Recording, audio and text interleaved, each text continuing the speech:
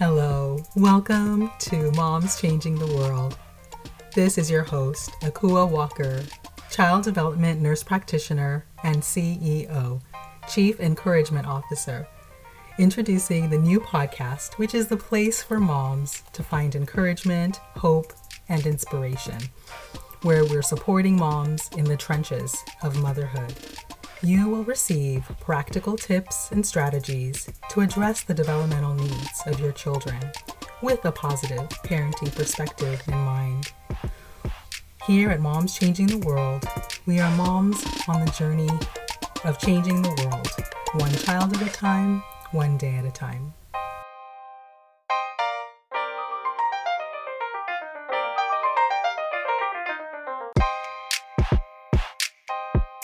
Welcome to Moms Changing the World.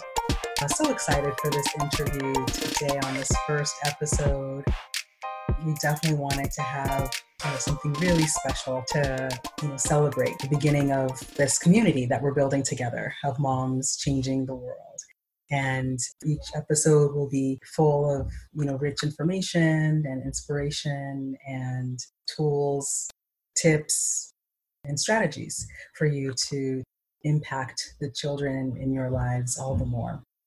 And so I was able to find an African proverb that speaks to kind of the theme of this podcast, Moms Changing the World. And it goes, those who accomplish great things pay attention to little ones. And I love this because it reminds us that the big things that we're doing and the great things that we accomplish only means so much if it doesn't impact the next generation or the future. And so it's through paying attention to the little ones, the children in our homes, the children in our communities, and making an impact that lasts and lives on through them as a legacy. And so I know I love to keep that idea close to my heart. So as I introduce the first guest for Moms Changing the World, I was thinking, what would be a fitting and wonderful way to kick off this community? And I thought I thought there could be no more fitting person than the mom who's changed my world the most. And starting off with the person who kind of allowed me to be a part of this world, my very own mother.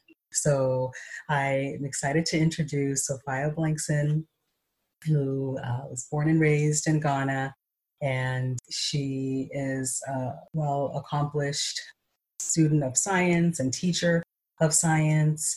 And over her life, she's had many very important and she's such a skilled person that I've always looked up to, the way that she's not only nurtured and raised, me and my siblings, but the way her gifts and her creativity extends beyond that. So now she's a retired educator, and she is very active as a ministry leader in the United Methodist Women and the United Methodist Church. And she's an author, she's a painter, and just a wonderful woman, continues to change the world, day by day, one child at a time, one day at a time. So welcome, Mom. Oh, how are you today? pretty good. And I'm glad to be your first guest. Yes. Thank you very much. You're welcome. You're more than welcome. And I think what's going to be special about this interview, not only, the person that I'm interviewing, but I thought that as I'm interviewing her, that you could also get to know me as the host. And so it's almost like a two for one this time, because we'll be going back and forth answering many of these questions together. And you'll get a chance not only to hear and learn about Sophia's story, but also mine as well. So right off the bat, I love starting very practical. And so we're, as parents and moms, we're constantly thinking about feeding our children. So when it comes to go-to meals, what's your go-to kind of recipe or meal these days? My go-to meal is fajitas. It's easy to make. It doesn't involve too much cooking, and it's not saucy and a lot of fats in it. So that is good for me. I'm trying to watch my weight. So fajitas, chicken fajitas is my go-to meal these days. That's great. Yes, we also do the kind of Mexican spinoff as well with ground, ground meat, ground turkey, or ground beef, so that it's, tacos or quesadillas or wraps, because everybody can kind of make it, the way they want in our house. So and it's, like you said, flavorful, easy, quick. That's good. Yes. Great. So if we go kind of back to the beginning, did you always want to be a mom? Yes.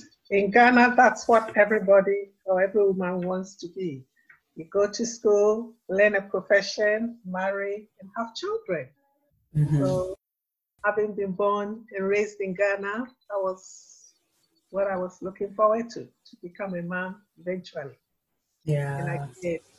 Yeah, and I think, culturally, I think I sensed that when I visited, and that so much of a woman's value is tied to her family, her children, and kind of that position, that really important position that she plays in the home. So that's a beautiful thing. And I think I too was one of those kids who loved to play with my doll, always really enjoyed that aspect of nurturing something and getting to take care of it. And so then I had my younger sister, who was 2 years younger, and who was more of a playmate, but we would play, family and house together a lot. And then when we came to the United States, my brother was young enough, Cubby, that I was 8 by then. So he was like my living doll.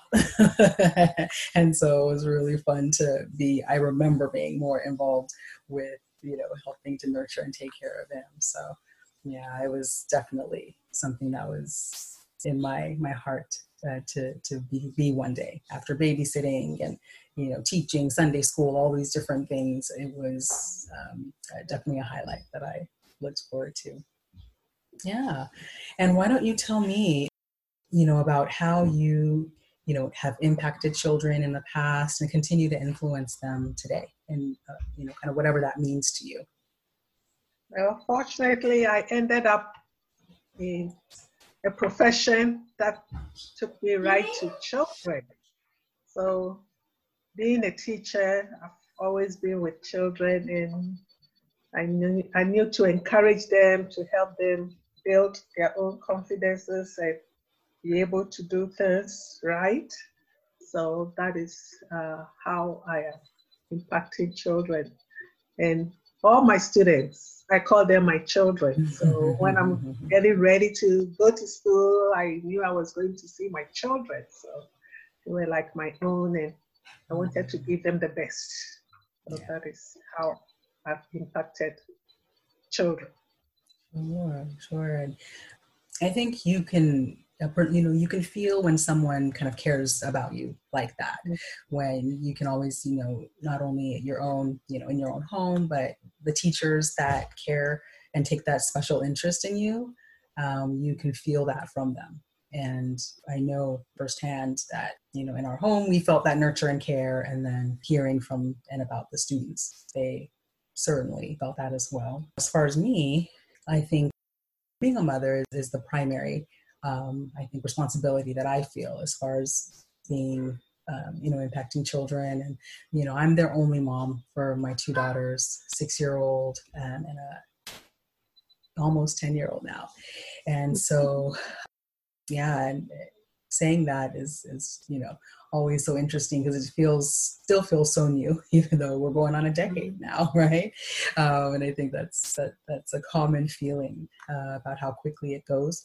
But because they're in my home and they're my responsibility to nurture and raise, I feel like my own children are my primary impact and responsibility and privilege, which I hold closely.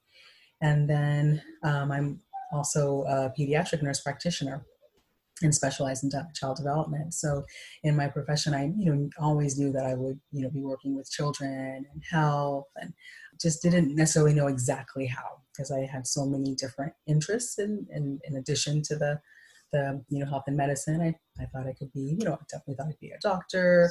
I liked teaching. There were, other, science was an interest to me. So I thought maybe some form of a scientist. And then as I was able to say, okay, kind of, God, you guide me and lead me, to form and shape this, because I just didn't know, how all of these interests and all of these gifts would come together. And so, thankfully, by kind of saying yes and stepping into each of the jobs and roles that I had, I was just kind of led to the role of a nurse practitioner that brings so many of these dimensions together. The health, the education side. I'm getting to work with the children. There's the mental health side was also, fascinating for me. So my specialty in development and behavior allows me to focus on development and mental health and, physical delays and just brings a lot of those very fascinating things together. And then as a volunteer, I have taught Sunday school. I now have children in my lives as friends of my children, friends of my own children, and I have nephews now, thanks to my sister. So both through family and volunteering, and because I, also like kind of the dance, fitness, Zumba, I certified in Zumbini so that I could teach mother, baby, parent, child, music and movement as well. So I do that as well as lead the choir and the children's choir at my church. So every opportunity that I have to interact with a child, I try to take it. And like you said, I try to think of them as, as that moment, as that opportunity to leave love and nurture and encouragement with them. Is motherhood what you thought it would be? Yes, and much more. How so? I was lucky to have good children, so they made the work easy. And by God's grace, relying on God for strength and everything, it's been a good ride. It's been wonderful. Yes, and your faith, our family's faith, has been, I know, a foundational element to our lives, and has been a part of a legacy that you have passed on to me, and what we're doing with our children as well, sharing our faith and through our lives too. So that's beautiful. And I think for me, yeah, I would agree that you, as prepared as you think you are going into motherhood, it is it is so much more. And I think for all the love of children and learning about children and child development, and as an undergraduate at Stanford and then studying to be a pediatric nurse practitioner, I think I thought I was ready to take it on, and I knew everything that I needed to know. I just needed the children to come, and then it would just fall into place, right? But as you know firsthand, it's as prepared as you think you are. It's a whole nother ride when those little ones actually are in your hands. Every year, as my children grow older and older, motherhood evolves and develops into more and more. So, Good job. oh, thank you. All right. So with, this show's global perspective in thinking about how, we're changing the world, through our work and through our children, through the investment we make for the future. What are some differences in raising us here in the United States versus raising us in Ghana, our home country? It would have been much easier raising you in Ghana, because in Ghana there is the family support. Like when I had you, my mom came, and then later on my sister came to go to school nearby. So there was always people in the house. But here in America, it was just us, parents and the children. So the support wasn't coming as it would have come if you were raised in Ghana. And then here there is a lot more demand on parents. All the practices and different things that the children need to do and learn. So it's more hectic raising kids here in America than in Ghana. Yeah, I think that's a really important point that you raised, that in many cultures outside of the United States, it's very communal, and the idea of raising children is really that network beyond, just the primary parents. It's like you mentioned, it's your mother, it's your sister and cousins and other family members and neighbors, and everybody is kind of a part of that. But in American culture, which is what I've mainly, experienced since I've been in the country since I was 4, the idea that mothers really are supposed to do it all. And we do it all, for our children. If we're, working outside the home, that's a part of it. If we're stay-at-home moms, we're taking care of the children, we're taking care of the home, we're taking care of everything. And, this idea that we can do everything and be everything for everyone all the time. But I think I'm, coming to realize that no one person is designed to be all of that for everyone all the time. It's not a realistic expectation to expect that level of having to be all consuming or having to be everything, because nobody was really designed that way. So I think the partnership, the shared aspects, and I think I valued that so much, when you came to help, in those early weeks with both my children, I think our relationship deepened even further, because I could appreciate, I think, all the more, everything that you had done for me and my siblings as well. What do you like best about motherhood? Oh, seeing my children grow up and they having their own families, it's amazing. Just back and watch you girls, raise your families. As the oldest, I was the oldest in the family. I was married first, and I have 2 girls. And then my sister, Araba, married pretty soon after I did. And it was neat for us to kind of go through the seasons of getting married and having children right alongside each other. In fact, our oldest 2 were born within 2 weeks of each other. So it's really fun that, they're kind of stacked that way. And now she has 3 boys. So I have the girls, she has the boys. And then our youngest brother that I mentioned earlier, he just got married last year. And so we're excited as, he and his wife laid the foundation, for their family. And so, speaking of kind of those early days in motherhood, what's the best advice that you have for the new mom? My advice would be that children are a blessing from God. So you need to seek God's help in raising your children. And you have to love them unconditionally and work with them so that, they will know your values and they will live your values and have a good relationship with them. And when they are young, let them know they are very important. Mm-hmm. They are a blessing to you, and blessing you. Hold on like an egg, hold on. Not too tight, but that's right. You don't want to crack them. And you definitely don't want to scramble them. Yeah. Rely on God, when the difficult times come, just seek God for help.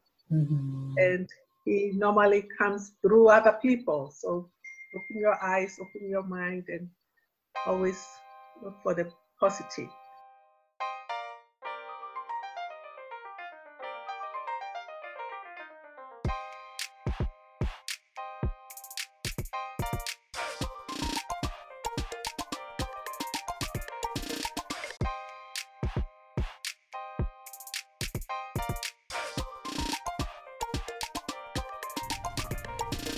Thanks for listening to Moms Changing the World with host Akua Walker. The information shared on this show is meant for educational purposes only and not intended as a substitute for medical intervention or professional therapy. All views shared on the show are that of the speakers only and do not represent any institution. To be a part of the community, visit www.momschangingtheworld.org. There you'll find ways to connect with and support the moms we interview. Join us next time for more encouragement and support to be a mom changing the world, one child at a time, one day at a time. Don't forget to subscribe, rate, and review. Thanks for listening.